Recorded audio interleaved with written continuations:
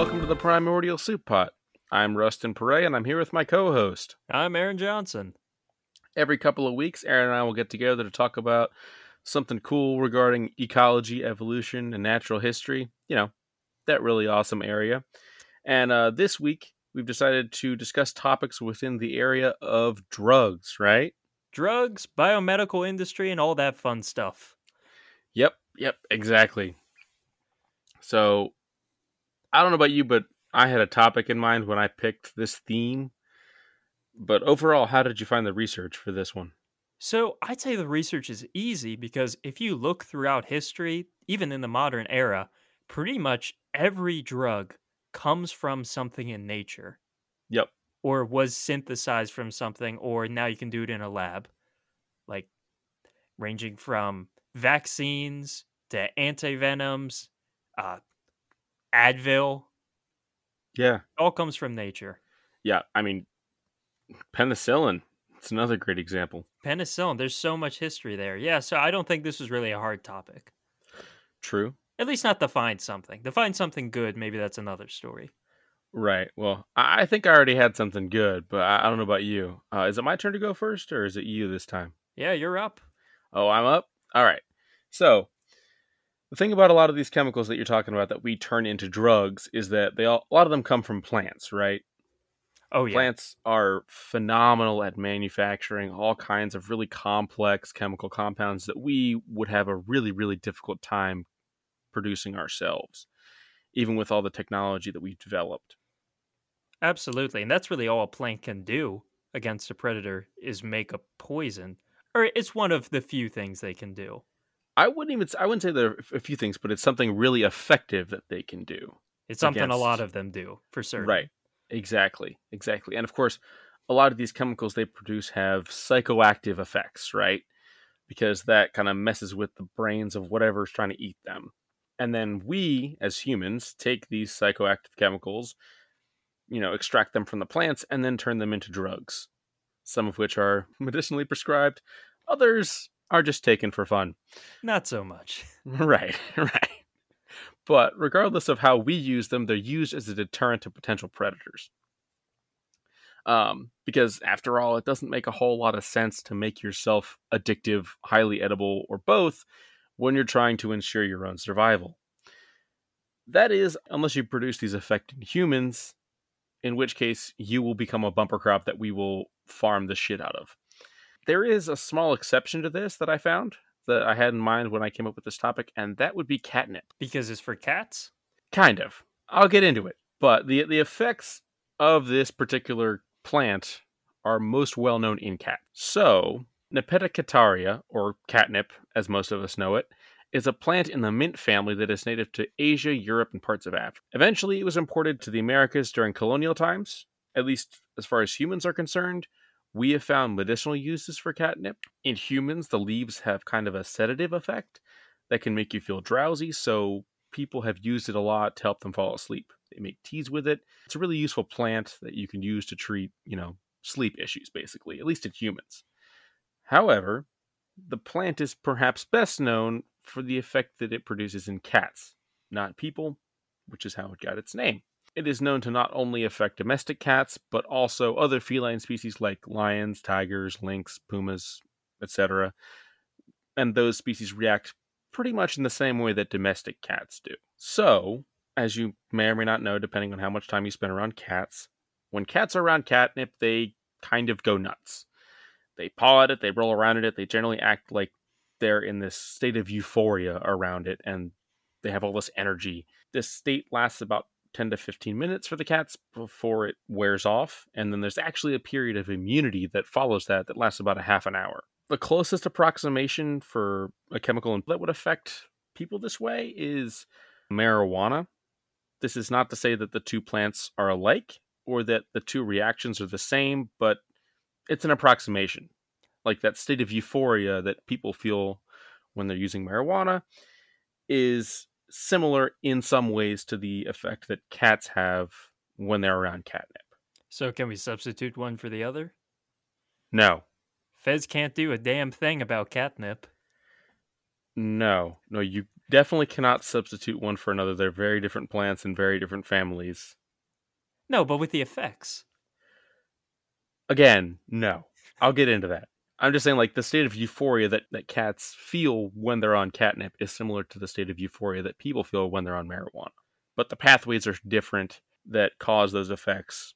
So there's not a whole lot of similarity aside from the end product, if that makes sense. Yeah, I get that. Okay. So the other thing, too, about catnip is that technically catnip isn't classified as a drug, but for the purposes of this episode, given how it affects cats and like the kind of psychoactive effects that it has, I felt it was still appropriate. So I'm going to roll with it, if that's all right with you. Oh, that works for me.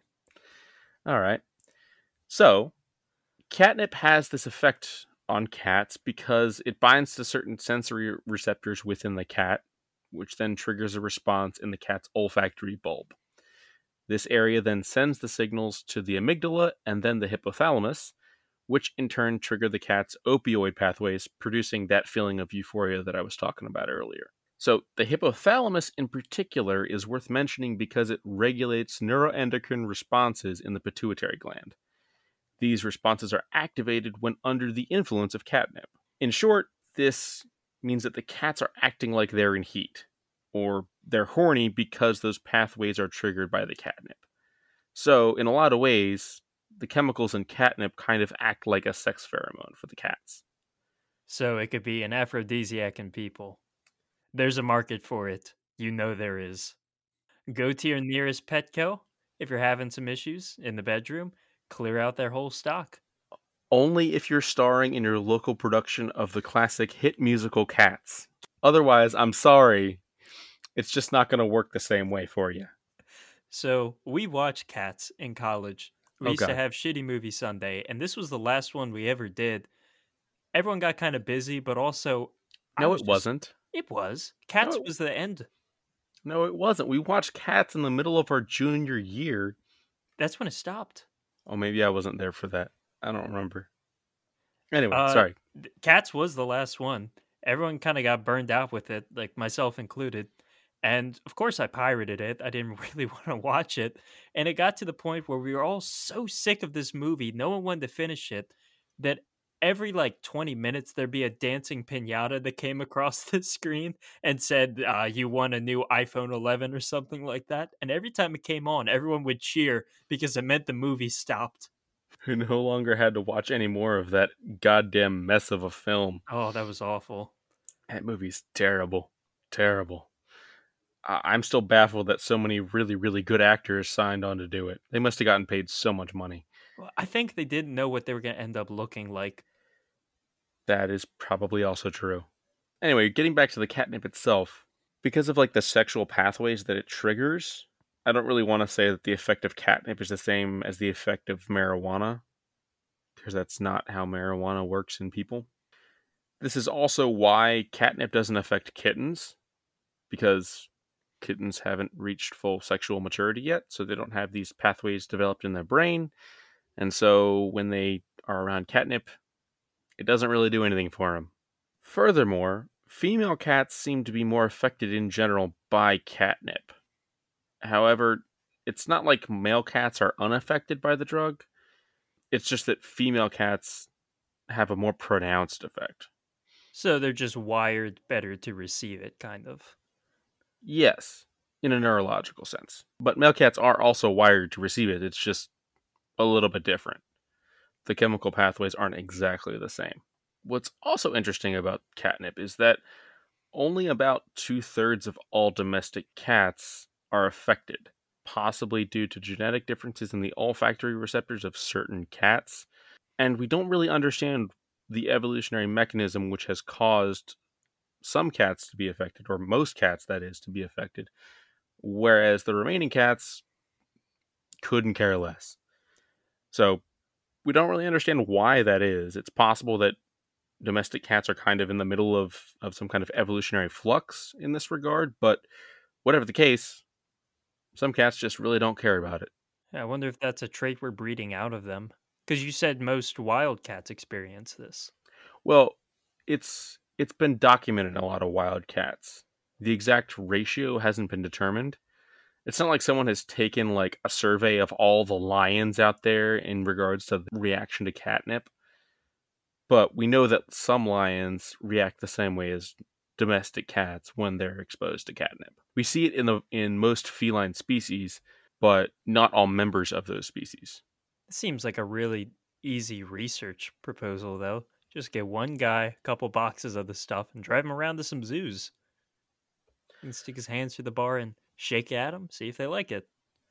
Yes and no, because domestic cats aren't necessarily comparable to wild cats, right? They experience different things. They've grown up under different conditions, especially if they were raised entirely in captivity. It's not like cats in zoos totally represent cats that are in the wild, right? Oh, yeah, but I mean, it's a lot easier to go to DC and see a lion than go on an African safari. True, but it's a lot less authentic. Well, you got me there. I'm thinking easy. That's why I say just load up a U-Haul with the stuff, send out one guy with a lot of ambition. Yeah, but if catnip is really that effective for a lot of lions, I'm really sure you don't want to be that guy driving the U-Haul. No, you're just gonna have a whole swarm of cats coming after you. Yeah, you're being chased down by lions. Who wants that? Poor guy. All we gave him was a mop to fend them off. You might as well dress up like a wildebeest and just send him running down the Serengeti. He's probably not coming back. Yeah, no chance. Anyway, so as far as the chemicals that cause this reaction, this whole process in in the brains of cats is kickstarted by a chemical compound produced by the catnip plant called nipetolactone. I hope I'm pronouncing that correctly.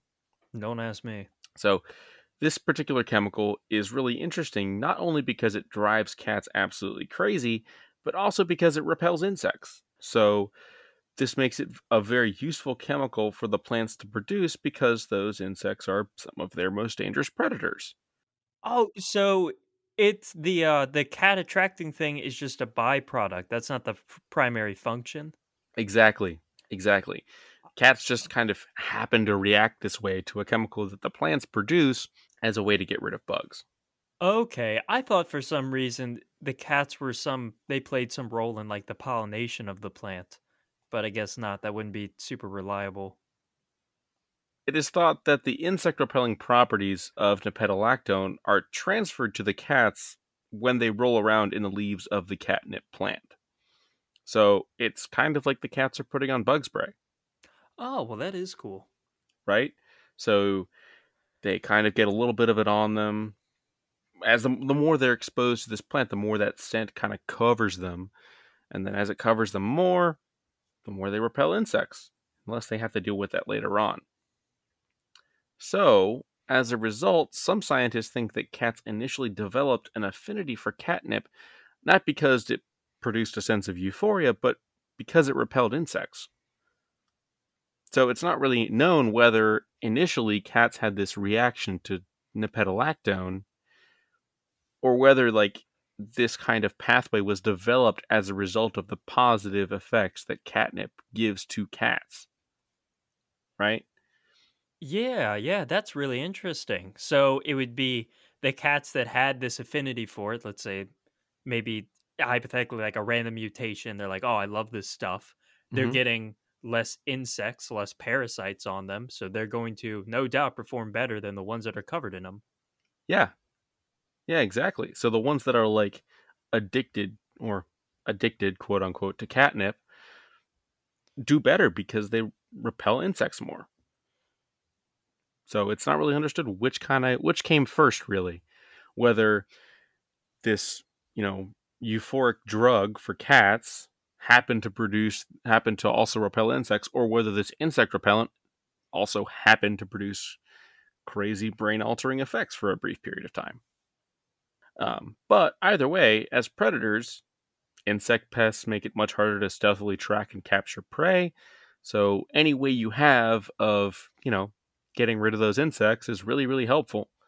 Like anyone who's been on a fishing trip will understand how difficult it is to hold a rod and actually fish while you're getting bitten by mosquitoes. I was thinking you just the antelopes would look up and just see like a cloud of flies slowly That moving too. towards them, and they knew what it That meant. too. We had the same issue in my high school with a kid that just stunk really bad. Flies just followed him around. No, I'm kidding.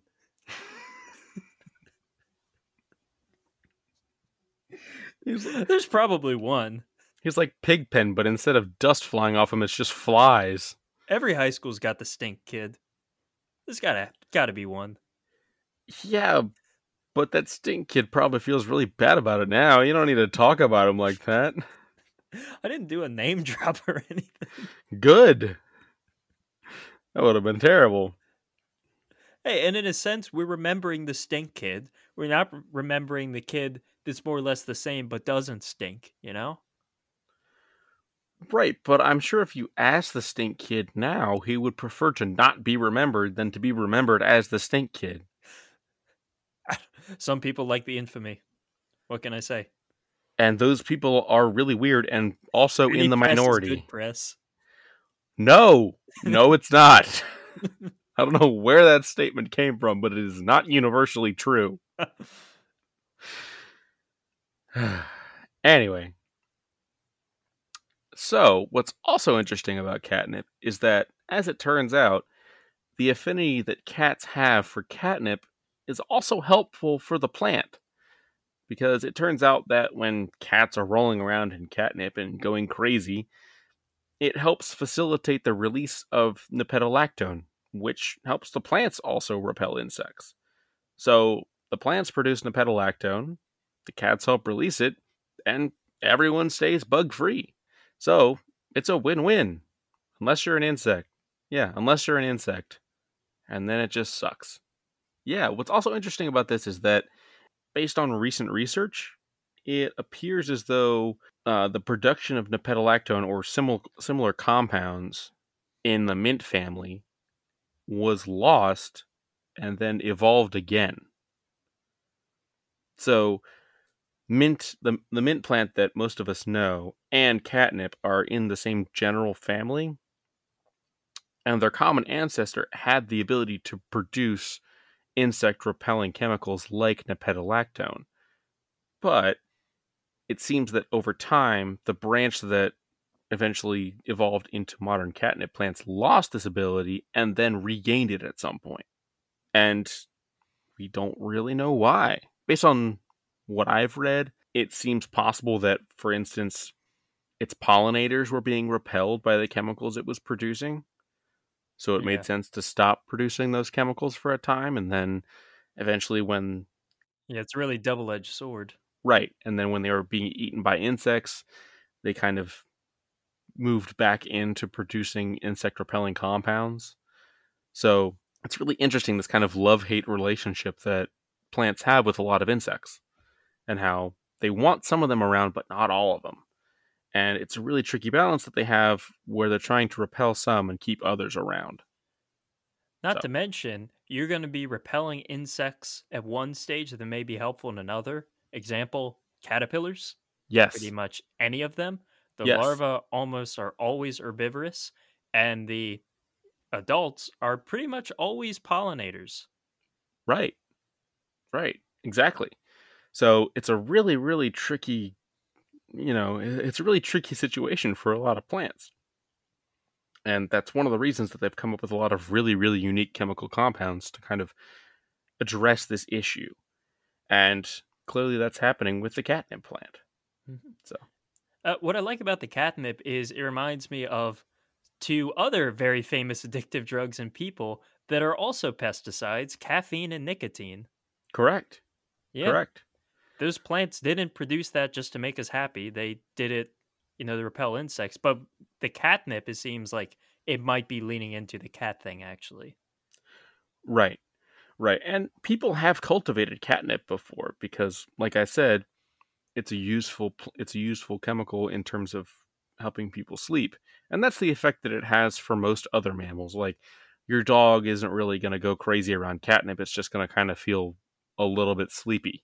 That's the effect that it would have on most people. But cats, totally different. Completely different set of neurological pathways that are triggered by nipetolactone. And so there's a totally different reaction. And it doesn't occur in really any other mammal groups. At least not that I found out. So It's really interesting that felines, for some reason, develop this weird affinity that no other mammals have. Anyway, that's pretty much my piece on catnip. Yeah, well, really cool. Yeah, A lot more I didn't know was going on there. more of a little sampler, I guess, than anything else. It was a bit short, but I felt like it was a really interesting thing to talk about, especially given like how cats help plants repel insects and how the plants help cats repel insects. Mhm. And given that summer's coming up and people are going to want to be doing a lot of that, I felt like it was useful information. Yeah. And I feel like there's still a lot to be learned about the interaction between the two and the origins of it. Definitely. There's a lot more to be discovered about how it evolved and what evolutionary mechanisms were pushing on certain traits that were being favored or not favored at certain points in time. And I'd be really interested to hear exactly what's going on there. All right. Cool. Cool. So, All right. Now I'm up.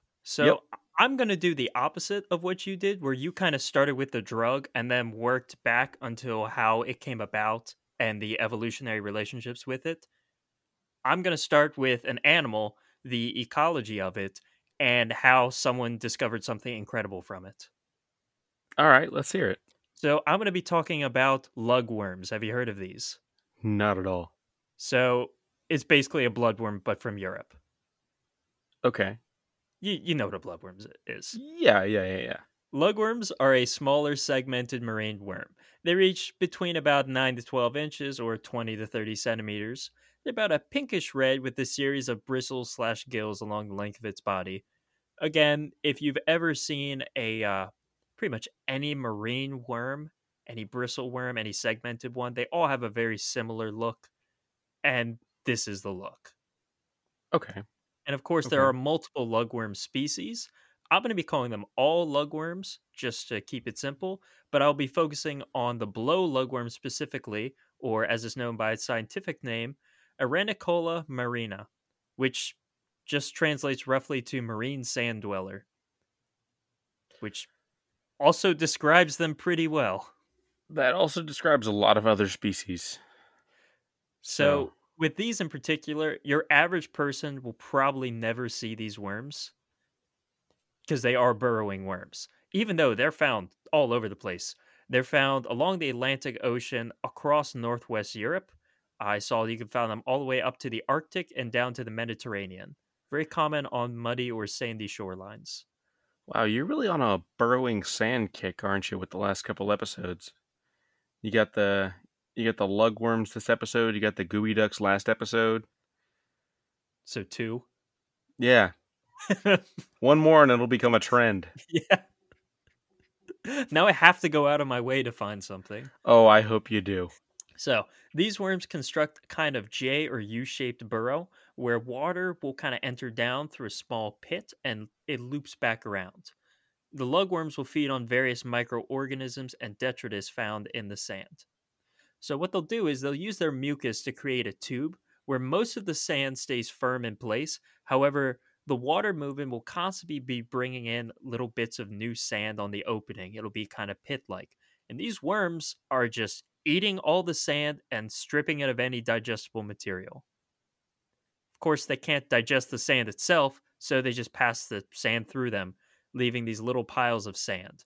So this is really what people see. They don't see the actual worms. They just see these weird sandy poo piles found at low tides.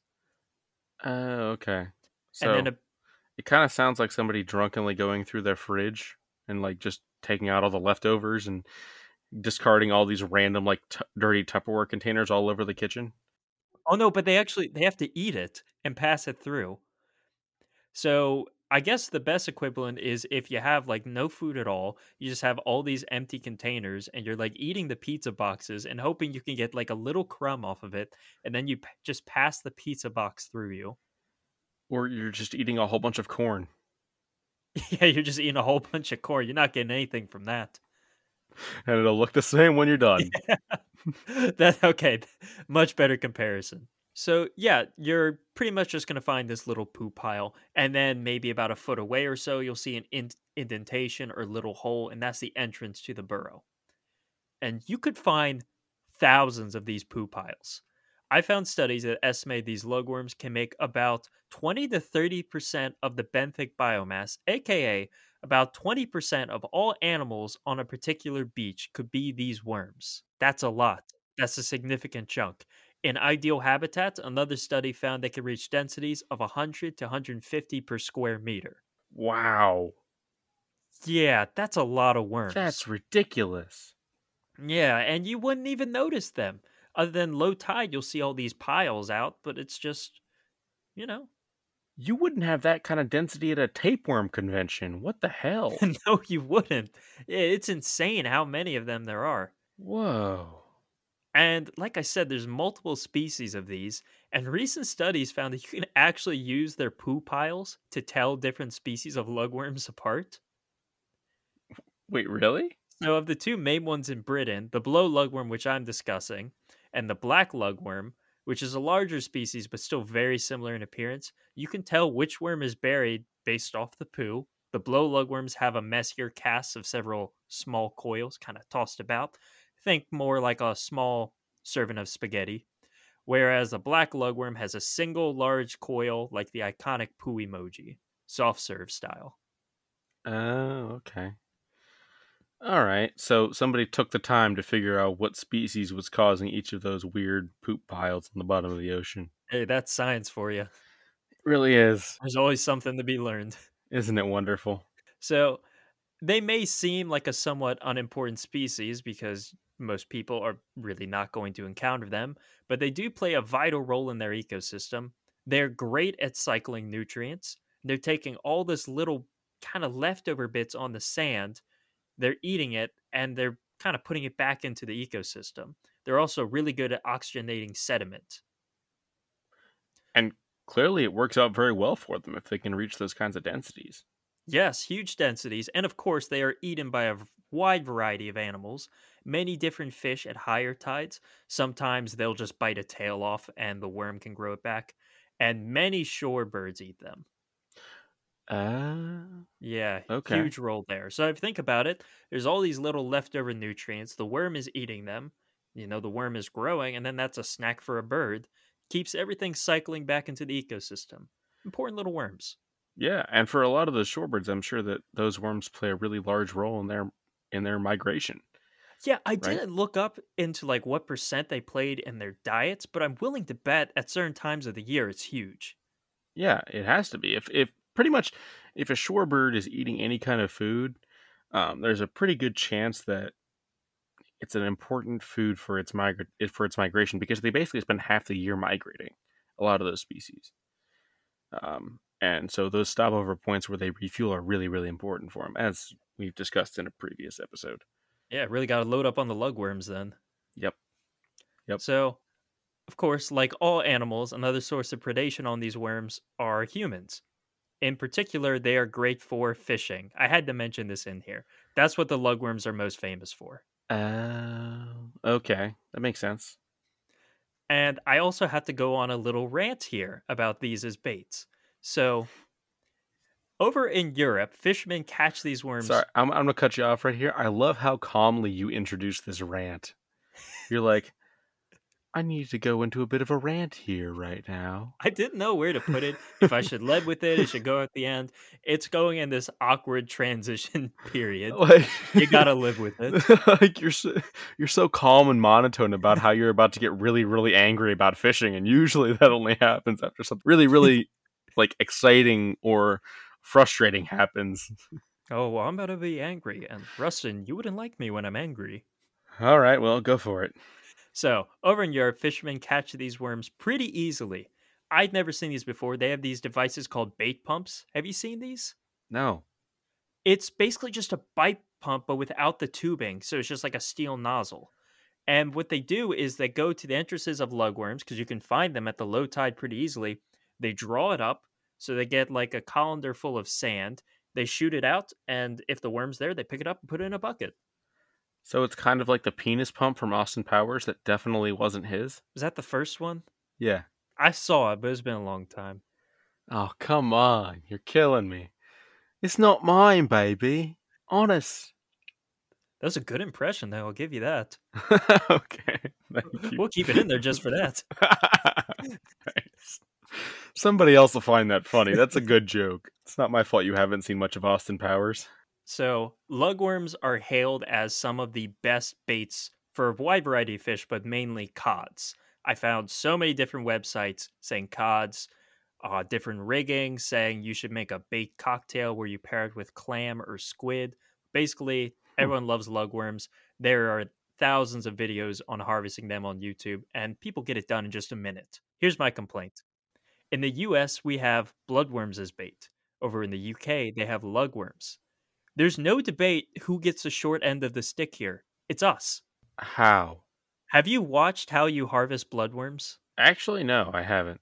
So, to put in perspective, it's been on like dirtiest jobs like a couple different times. Like, they do not make these easy to harvest burrows. They just dig around in the mud. In the mud, the lugworms, you can find them on the beach. No, no, no. You have to get like knee deep in the mud to get bloodworms. You have to go out there with a rake. And what you do is you rake the mud, and when you see it, you pick it up. So you're going to get very messy to harvest some. Yeah, and you'd have to wear gloves too, because they bite. Yes, that's the second thing. Bloodworms are not detritivores, they're carnivores. They have teeth and venom. Their bites hurt. I've never been bitten, but I really don't want to be. I don't like using them. I don't like using bait that I know can bite me. That's very fair. So, would you ever use like a crawfish as bait? I don't know. Something about bloodworms just irks me. Like a crawfish, I know how to hold it. I just get it from behind, you know? It's easy enough. You could do the same thing with a bloodworm, though. I don't know. It's just so squirmy. All I have to do is grab the wrong end once, and I'm in a world of pain. So, would you ever use like leeches? You know, I can't say I'd be a huge fan of it. I don't know. Something about the squirminess, they just seem unpredictable to me. About bloodworms or both bloodworms and leeches? Or leeches. They could just reach around and suck onto me.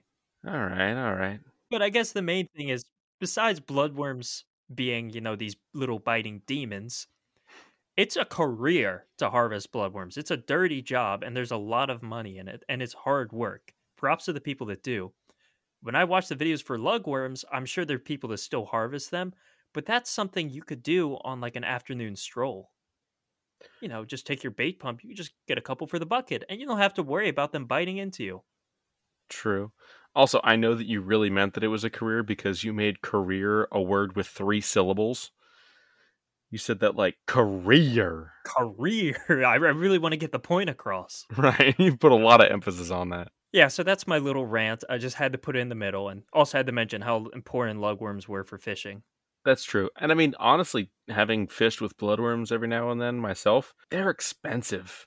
And now I understand why. Yeah, no, watch a video on how they're harvested. Of course, there's laws and you can only harvest in certain areas. I also read about how there's feuds between clam diggers and bloodworm diggers because the clam diggers apparently they say the bloodworms stir up their territory. I'm probably oversimplifying it. That's just what I read. Don't come after me on this. I'm sure there's a hot debate. Wait. So like a turf war in Breaking Bad is going on between clam harvesters and bloodworm harvesters? I read a little bit that suggested there was up in the mud flats of Maine. The two groups are going at it. Wow. Who knew? That's crazy. Okay, now it's time to actually discuss their medical applications. So, what I like about using nature for research is you can look at certain behaviors or traits of animals and ask, how does this work? And this can lead to all sorts of amazing discoveries.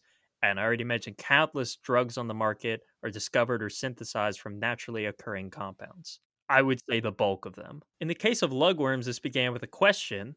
So, I mentioned how these worms can live in tidal areas where they can be out of the water for up to 6 hours at a time. So one scientist just asked the question, how does this work? How are they still able to breathe in conditions of extremely low oxygen? Because A, the water is receded, and B, they're deep in the sediment where there's not a lot of oxygen to begin with. And these worms don't have lungs, they have gills, they have to breathe oxygen that's from the water. Okay, yeah. So the guy that asked this question was Dr. Frank Zoll.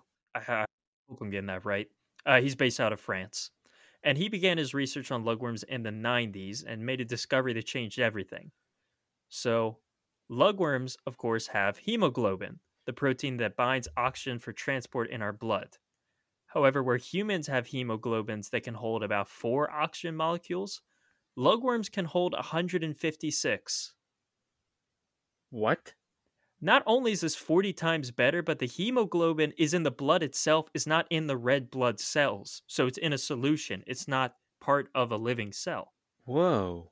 So they can essentially store a huge amount of oxygen in their tissues for when they're unable to breathe. That's crazy. Another thing is these guys don't have antigens in their blood like people do.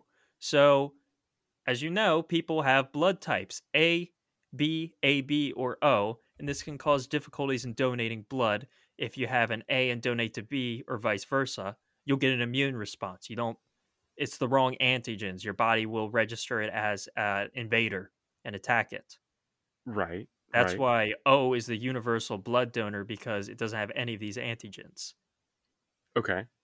So I guess all what lugworm's blood is essentially an O type. You kind of get where I'm going with this. Yeah, a little bit. Yeah. Yeah, this worm blood can be used with people. Whoa. Yeah, that's this is insane. So Dr. Zoll quit his job as a researcher and started up a biotech company called Hemarina. And they found a way to farm these worms and harvest the hemoglobin to create a sort of synthetic blood additive, which is on the market today known as Hemo2 Life. That's crazy. So what exactly does it do? Like this new blood additive? So it's not used as a blood replacement. What it's used for currently, what's approved for, is use in organ transplants. So with organ transplants, you have to transplant the organ. So you're taking it out, you're moving it somewhere, whatever happens to it. Right. These organs are going to slowly die due to a lack of blood flow. The organ needs oxygen. They're essentially suffocating. Okay. And that's where you give them the worm blood? Not the worm blood directly, but it's a derived product from it. Okay. So you're not just like you're not just taking a worm and just wringing it out directly onto like a heart or something like that. No, they've Hemo 2 Life is essentially they've harvested the hemoglobins and it is a additive to the organ solution. So they'll typically do some sort of saline solution to keep the organs in, and this is an additive to help keep it oxygenated. Okay. Okay. That's really cool. Yeah, so a lack of oxygen for these organ transplants can cause the grafts to be rejected by the body, and that can cause, all sorts of complications later down the line. But when you have this additive and keeps it oxygenated and reduce that risk, you decrease the risk of rejection by the body. Huh. That's fascinating. It's all because someone decided to do a bunch of research on weird worms that were in sediment. Yeah, someone just thought, how does that work? I'll take a look at it. And that's how it all began. So it's been used in a variety of tests since. One study found that kidney transplants that use Hemo2 Life have both a quicker recovery time and improved renal function than traditional organ solutions. And additionally, the hemoglobin of these worms is so advanced, I already told you, 40 times better than humans, that Dr. Zoll claims that not only can the solution last for up to 5 years, where other solutions will last hours, but he could essentially provide Hemo 2 Life for every organ transplant in France and still have over a ton left. What? It's just very efficient. It's not like we're, you know, going through all these worms to get it. You don't need that much. Yeah, I guess not. Wow. Yeah, so I will say that they're researching a variety of drugs, and all of them are kind of utilizing this hemoglobin. I believe he talked about a what is it? Some sort of bandages that can help oxygenate blood, and I believe their end goal is pretty clear. They want a synthetic human blood substitute. We don't have one yet, or at least not one that's been approved anywhere. And if you have a synthetic one, you can have a much longer shelf life than actual human blood. Again, think something like 5 years versus 40 days. Got it. Got it. Okay. How long has this product been available? This is a fairly new product, and I actually went, what was it, clinicaltrials.gov, and there's still a lot of ongoing studies with it. It's not approved in the US yet as of December 2022. Okay. it is only for the European Union. But there's still a lot of growth, and it's estimated that the next 10 to 20 years are where a lot of breakthroughs are going to be coming through. Gotcha. Okay. That's fascinating. Yeah, it's super cool. So next time you're bleeding out and unable to call for help, you might want a doctor or nurse to walk by you, but who knows? Maybe a fisherman with a large bait bucket could be the next best thing. I definitely would not have expected that one. Yeah. Yeah, and that's my piece. That's awesome. Thanks. I never would have expected that the bloodworm substitute could one day save me from bleeding out. Yeah. Oh, another little bit of trivia. I didn't have a spot for it, but it was used in the first double face transplant. I didn't follow up on why it was a double face transplant. Well, because you see, if I'm remembering the hit movie Face Off correctly, He didn't like the first one. when you Face take off. when you take the face off of one person can't have two faces, so it has to be a double operation, so to speak. You know? Yeah, I did follow up on that bit. Maybe the guy just wanted another on his back. A la Harry Potter and the Sorcerer's Stone. Yeah, it'd be great for Halloween. And no other times of Yeah. year. Neighbors would get a real kick out of it exactly one time and then never again. Anyway, that's really cool. So, what are you thinking about for the next episode? I had two half ideas. One was we could do pets. Just there's a huge history of pets in general, Really shaped history if you think about it. If you broaden it out to domestication, livestock, stuff like that. That was one idea, and another one would just be really important research animals, because there's a lot that people don't know about, i.e., the lugworm. Okay. I could see either of those. The other idea that I was toying around with was I had a couple that I was really thinking about that are kind of that are adjacent, really. Those being one, marshes, and two, beaches. I think beaches might be a cool topic to do, given that we're coming up on summer soon. It is approaching. And, people might want to know a little bit more about where they're going to be vacationing. Well, I'll tell you what, just to spite you, let's put the beaches on the back burner, just so I don't do another sand-dwelling animal. No! You gotta keep it going. Yeah, we got a real trend going. How many got now? 2? You gotta make it to 5 at least. Anyway, but all right. So, why don't we do pets? Okay, yeah, I think I got some good for pets. All right, I can come up with something really cool there. We've done a lot of really interesting things with animal domestication. Oh yeah, there's something out there. Definitely. But anyway, now that we've decided on that, you want to take us out? I'll go right ahead. If you enjoy this episode, please give us a like and review on your podcast app of choice. If you have a suggestion for a future episode, you can send it to us at theprimordialsouppot@gmail.com, or you can find us on Twitter at souppotpodcast. All right, sounds good. And until next time, I'm Rustin Perret. And I'm Aaron Johnson. See ya. Bye.